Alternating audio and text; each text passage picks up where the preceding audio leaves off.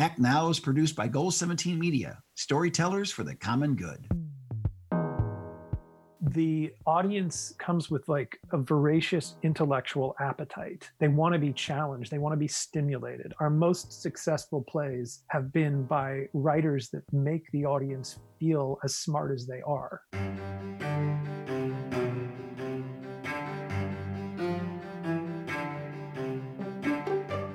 Hi, my name is Greg Molnar. I'm co-founder of Goal 17 Media, and we're the producers of Act Now. I've been going to the theater since I was a kid, and I've always been fascinated to understand how a director brings a play from page to stage.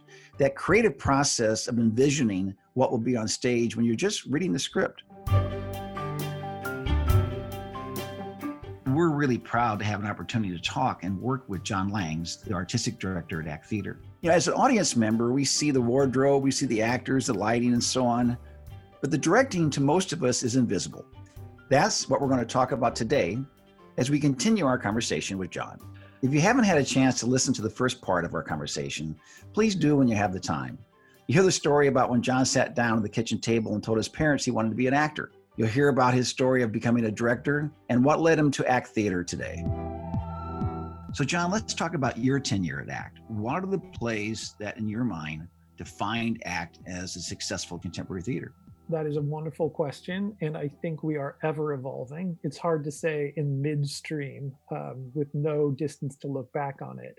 But I will say some of the standouts for us have been certainly Passover, which is a play that I think very few theaters in the country wanted to get involved with. It is and was a beautiful gut punch of a play based on violence against African Americans in our society. And it was structured on the bones of Waiting for Godot. Did you guys hear? A fella was killed today. Black fella. Another black fella was killed, I should say. It was a piece that I desperately wanted our audience to see.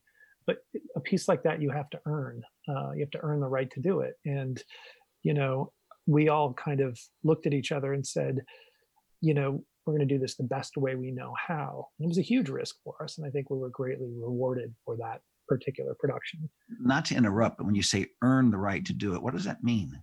Well, I think that the Pacific Northwest and most theater companies up here are predominantly white institutions. And there is a respect that we have to pay if we're going to produce plays that really highlight the struggles of different communities. And those communities have to be involved in the making of these plays. And it can't be sort of like a tokenal relationship. And so, you know, we were working for a couple of years with different playwrights and creating space in the season for different voices to emerge other than, you know, dead male white playwrights.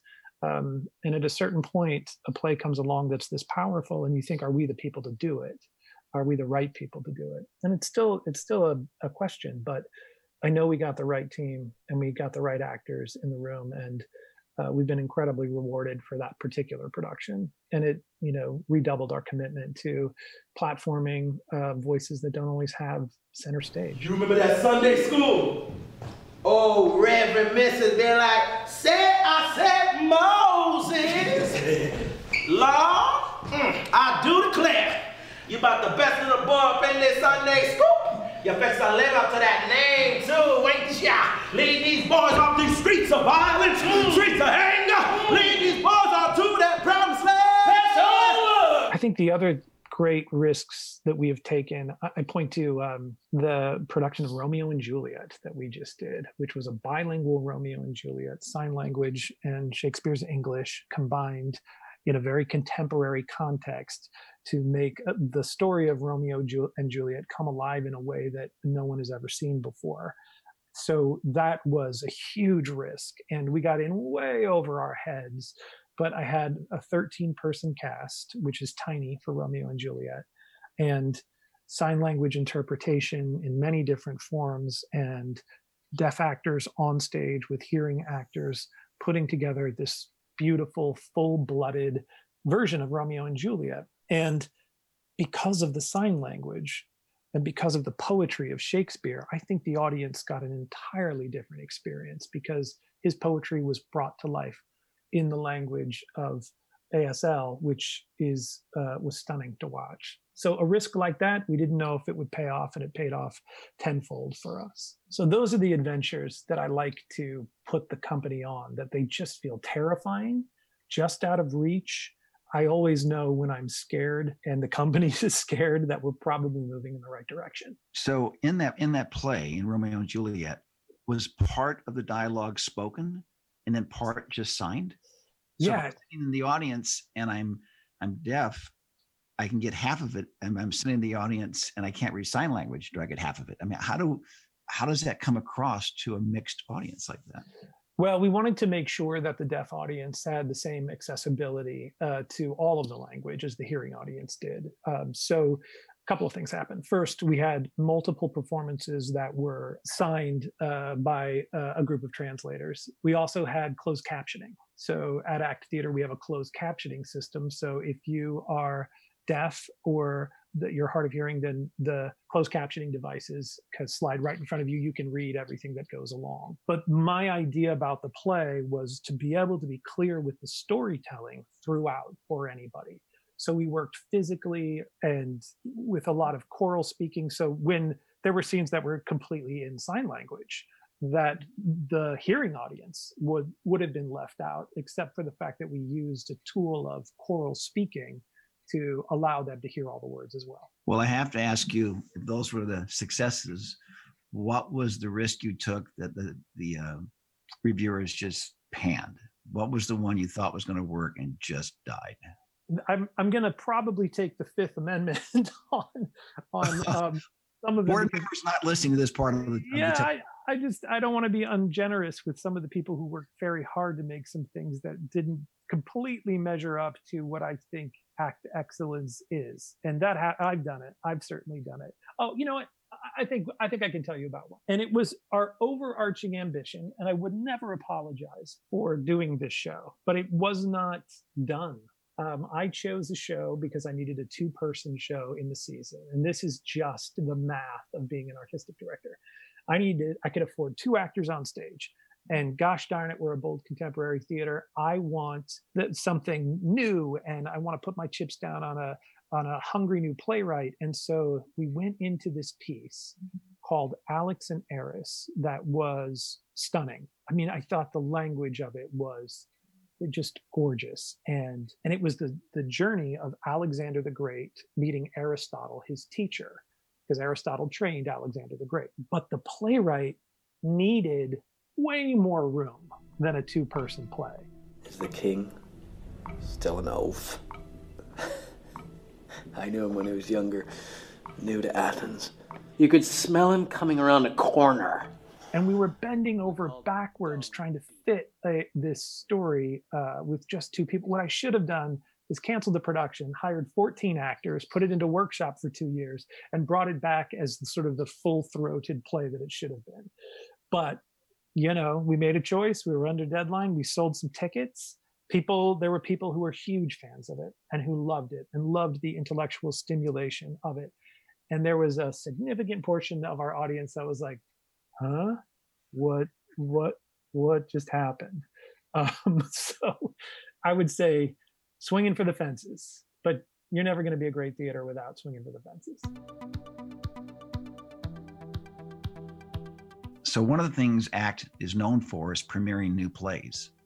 And you've done over 40 or 50 of them. And so my question is, what's the challenge of taking on a brand new play as a director? Yeah, there's nothing more challenging as a director than taking on a new play.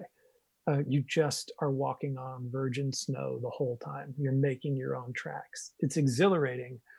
But I tell you, those nights in previews, when the audience, the very first audience, hears a play for the first time, that's really where the learning starts. And of course, then you only have a week left to change whatever you feel like is working or not working. So it is a high wire act that is addictive and really exciting and very scary. And it also demands a trust relationship with the individual who is the playwright and the director it's intense.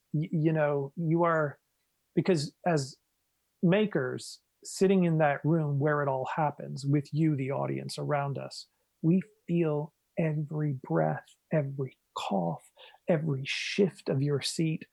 And then at the end of the play, when we're rattled, we usually go have a scotch and sit down and say, okay, how do we make it better tomorrow night? And that may mean that we come back in with a whole new script for the next day for the actors, who then get their chance to be completely rattled, because we're going to send them out without the armor of preparation, just go make it work. But I'll tell you, when it does work, it's the thrill of a lifetime. Well, when you're producing a play that's been produced many times in the past, I imagine the playwright isn't that involved.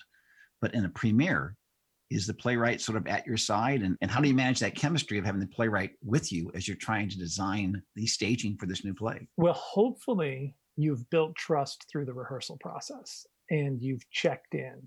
It's like a marriage. You cannot let resentment build between you, the two of you. If you don't clear the air on a regular basis, you may find yourself sitting in a preview with a playwright who hates the work that you've done so much, they just throw their script at you and walk out the door.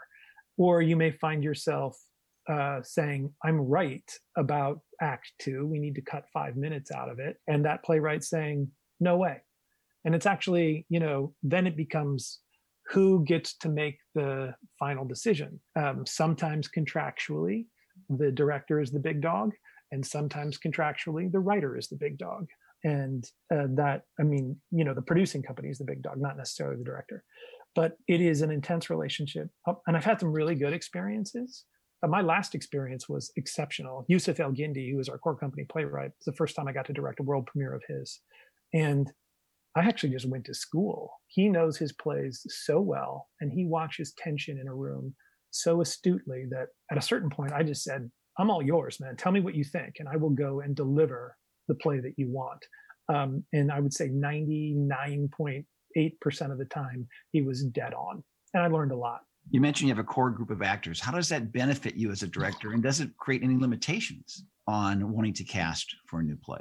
Yes, I started the core company the very first year I was the artistic director. I told you before, I love actors. And I also think that it was important that a group of actors does their best work when they feel safe, when they feel like they have a home, and when they feel like they're playing for the home team. And I wanted to give them that feeling, a feeling of this is your place. I also wanted a group of artist ambassadors, those brave people who could both go into the process of making a play and then return from it and be able to share what that experience is like with a broader audience. But the magic of it really is the second or third time you work together, and then you kind of know each other's tricks, and you have to go deeper, and you have a shorthand where sometimes it's just like, yeah, I know what you're going to ask me to do because I've worked with you 3 times, and I'm not going to do that yet. I'll get there for you, but let me try this. And trust is developed. So all of the politicking and the negotiation that goes on with, hello, we haven't met each other. I'd like you to do this romantic scene with someone you've never met. And here's how we're going to do it. And all the tension that goes along with this, it diminishes quite a bit when you have developed a trust with a group of actors. So that's on the positive side. Is it limiting? Like I said, I read these plays and I think of my core and where they can go. But we haven't limited ourselves exclusively to use core because I believe that cross-pollination is important. They are the leaders in the room most of the time because they feel the most ownership and the most comfort. But every once in a while, there's a role that calls for somebody outside of the core company, sometimes outside of the Seattle community. And then you want to bring in somebody that's going to shock everybody awake.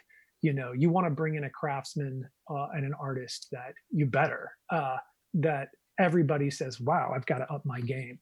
I think that's healthy too, right? That we get to cross-pollinate like that. And I would love my core to go out to different cities as well. And some of them do, Broadway and London, and they do work there. And then they bring back like an incredible amount of richness. So we've talked about premieres. How do you put your brand on a play that's been directed and performed so many times over the years? I know Broadway recently brought out a whole new vision of West Side Story. Oh, yes. So, but how do you take a play that's been performed so many times? How do you rebrand it in your vision? And what are the risks of doing that? Well, I think the risks are that you will, when you brand it, and it's interesting, that word is very interesting, because I go back to the invisible director. But I will say that your job is as an artist.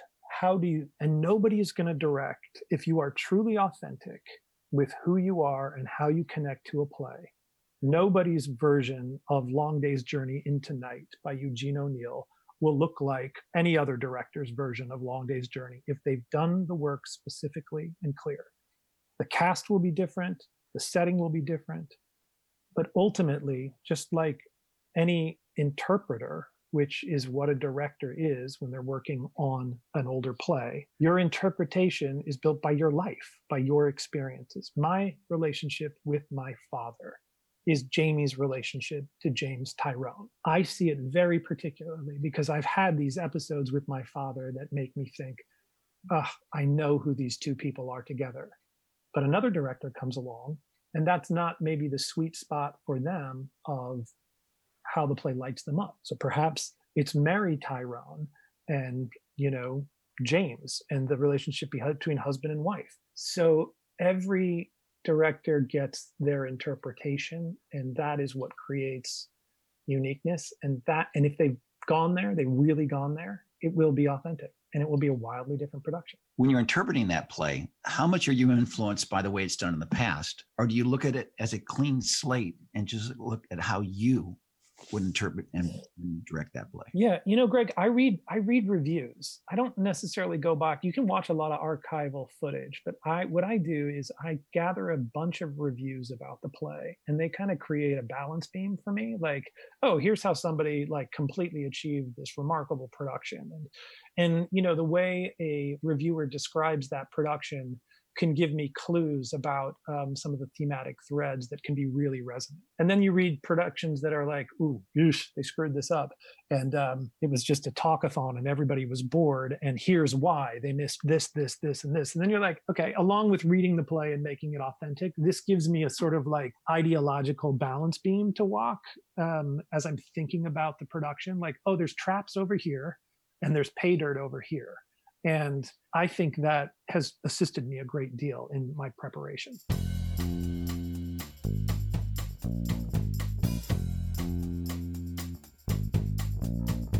The theater is much broader than actors and directors. There's marketing, there's accounting, and so on. So going back to, say, Romeo and Juliet, if you're going to take a whole new spin on that, and let's just say I'm coming in and I haven't seen Romeo and Juliet before, do you announce to the city that this is your version, that this is a new look at the play? So when I come in, I know this is different? Or if I've seen it before, am I excited to see it this time? Or is that something you just hold back and let people discover?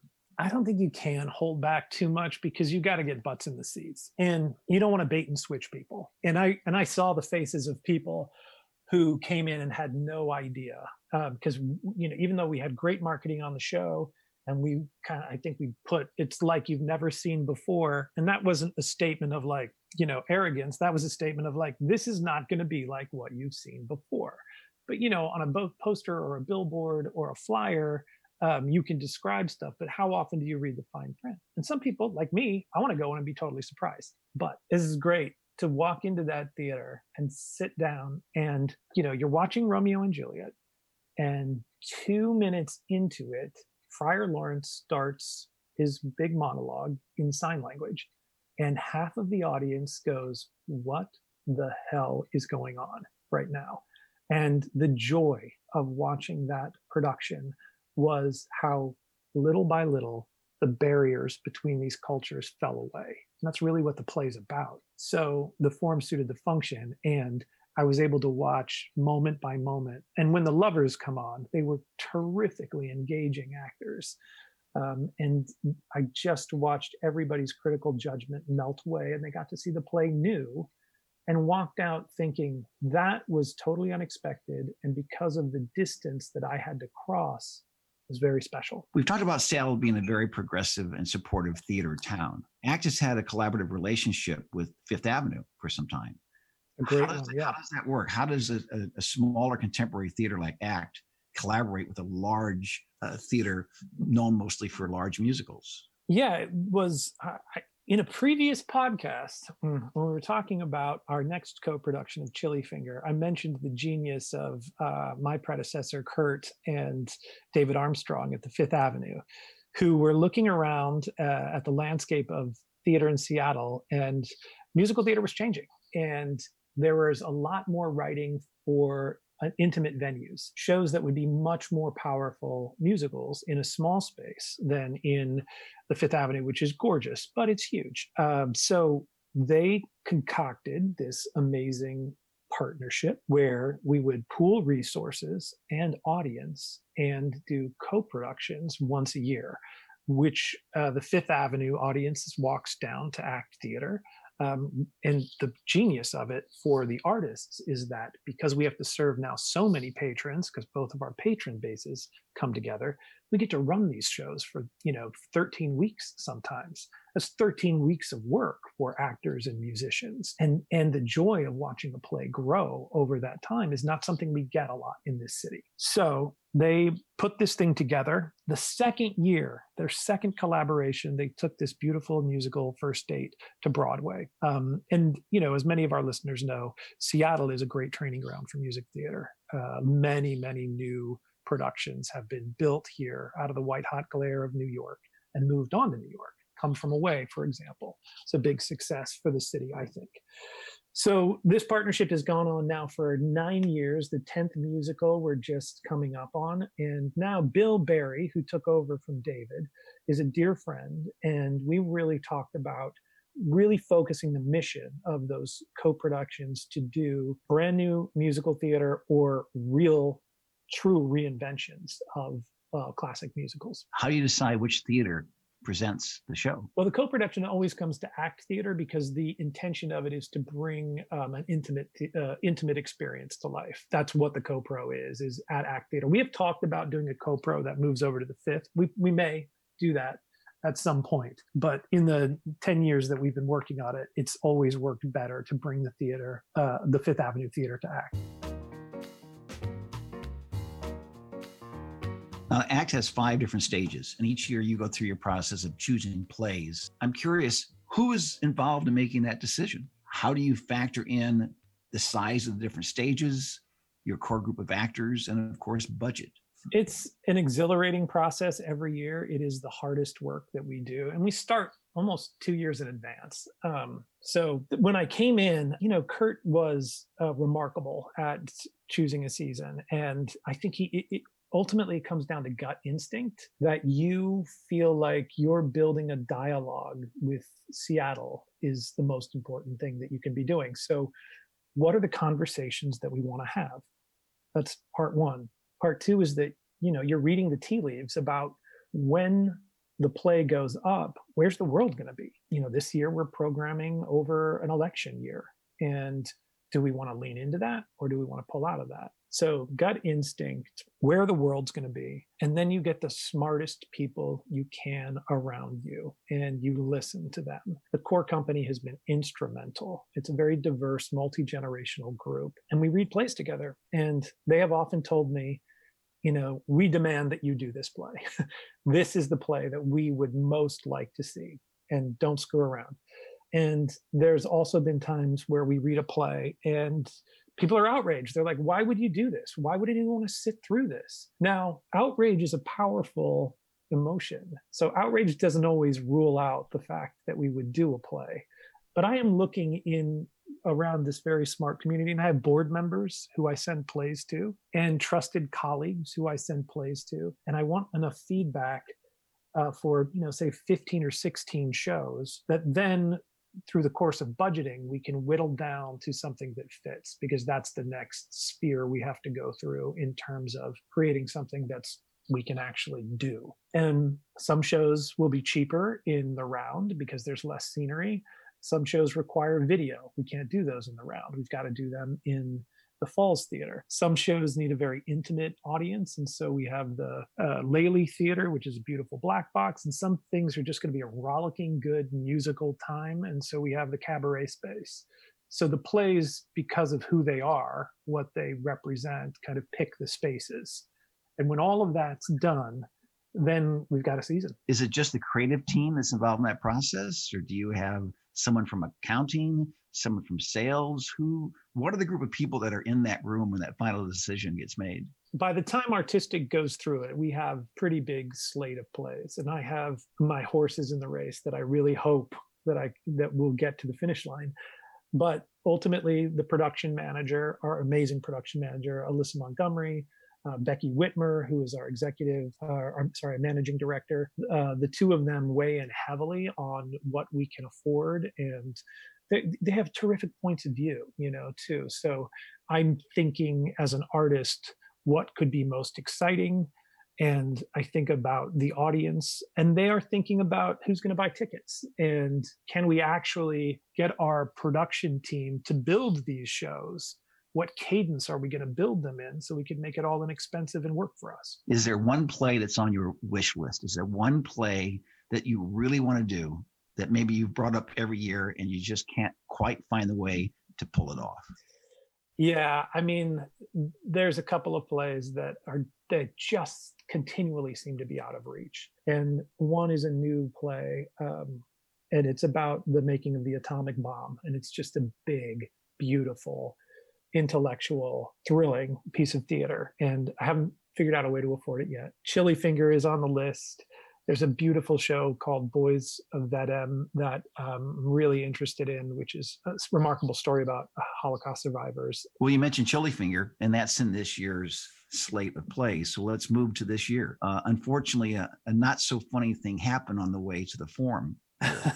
Yes. So you're getting ready to launch your new season. And in a prior podcast, we talked about what happened with the cast of Sweat. But now you're sitting here and you're looking ahead with an uncertain future. Where is the process for ACT right now? Where, as you're talking with your other partners, where are you guys and how are you approaching this? Well, two things. I think it's an existential moment for theater. We are a community art form. Theater happens when people are in the same room breathing together. And for the foreseeable future, we don't know if that's going to be safe. So we are making plans. We had a beautiful season this year, the 2020 season. I don't know if we'll be able to do any of it based on what we're hearing about the pandemic. The question I'm asking myself right now is, do I offer a season next year of the same plays that we missed this year? But I'm leaning towards taking into consideration where the world will be at the end of this and what stories are they going to need and want to see when we come back together. I think about two actors in space kissing for the first time. I don't know a whole lot of plays that don't involve kissing, but what a radical act and a courageous act that will be, both from the audience that's coming into the theater and the actors performing on stage. And I also know that there is an opportunity in this crisis. It's like your house burned down and you get to step back and look at that plot of land. And now you have the opportunity to build the house that you've always wanted. So all of those things are being considered at ACT Theater with the staff and the board and the core company. And we have a lot of ideas about if the form of theater needs to change. A lot of what ifs about, could there be, for example, if you bought a season to ACT Theater in 2021 and we couldn't socially gather, would your subscription come with a pair of virtual reality goggles? And you would pick an avatar and walk the virtual halls of ACT Theater and sit in the virtual seat in an audience that has picked avatars and gathers around you. And could you be immersed in a play, a great play, where you could have a 3D experience? So that's one of the outside radical ideas. Do we start to film a la, National Theater Live and put that stuff online? It's an exciting time.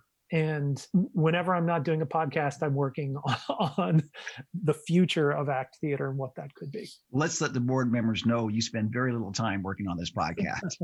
Oh, I think that they're happy that we're getting our voice out there. Well, quickly, everyone's trying to raise funds to get through this time. And I know Arts Fund was trying to raise capital to support all the groups. Yep. I know ACT is trying to raise capital.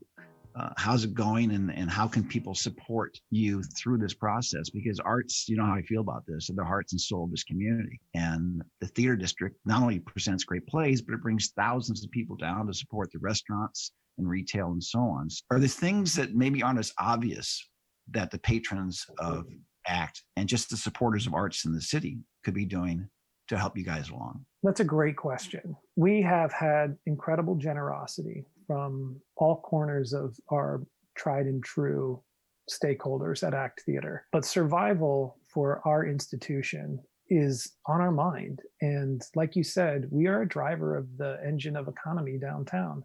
There is a whole group of actors that are employed that get their health insurance by work in the theater. And that's a tricky time. Makes you question, why we attach health insurance to our jobs. But more than that, the spirit of a city is in the arts that it makes. And I think the reason that Seattle grew so fast, historically fast, is that it's a vibrant scene. People want to live a cultural life. People want to be stimulated. People want new ideas. People want to be taken to places, that only the imagination of artists can bring them. And if you value that, then we must get our arts organizations healthy after this pandemic. Otherwise, we're going to be living in a very bland world. Well, John, thanks for your time. We talked about taking it from page to stage, and I wanted to get a better understanding of what goes through that process. And I think the audience wanted that as well, and you've done a great job. And the next time I go to a theater, I'm going to have a much greater appreciation for what's happening on the stage. I appreciate your time, but more importantly, we all appreciate what you've done for this community and what you've done bringing that group of core actors together. But it's more than that. I mean, ACT is a living, breathing thing. It's accounting, it's administration, it's advertising, it's ticket sales. And so when people think about supporting the arts in this community, it's a much broader support and a much more important contribution to this community than just plays. And we just want to say thank you for everything you've done. Wow, that is tremendously gracious. And I do admit to needing to hear that today. It's tough. It's tough not being at work, and the compassion that I have for all artists and all the people who are going through this thing, who need art, is huge. And I want to get back to work. So I really appreciate you, Greg, and Goal 17 Media and everything that you're doing to set the world right. Thank you. The sort of byline for Goal 17 Media is storytellers for the common good. But the second one is we're supposed to care about each other. And now more than ever, we can just continue to keep that simple idea ahead of us, and we can all care about each other, then we're going to get through this just fine. Thanks, John. Thank you.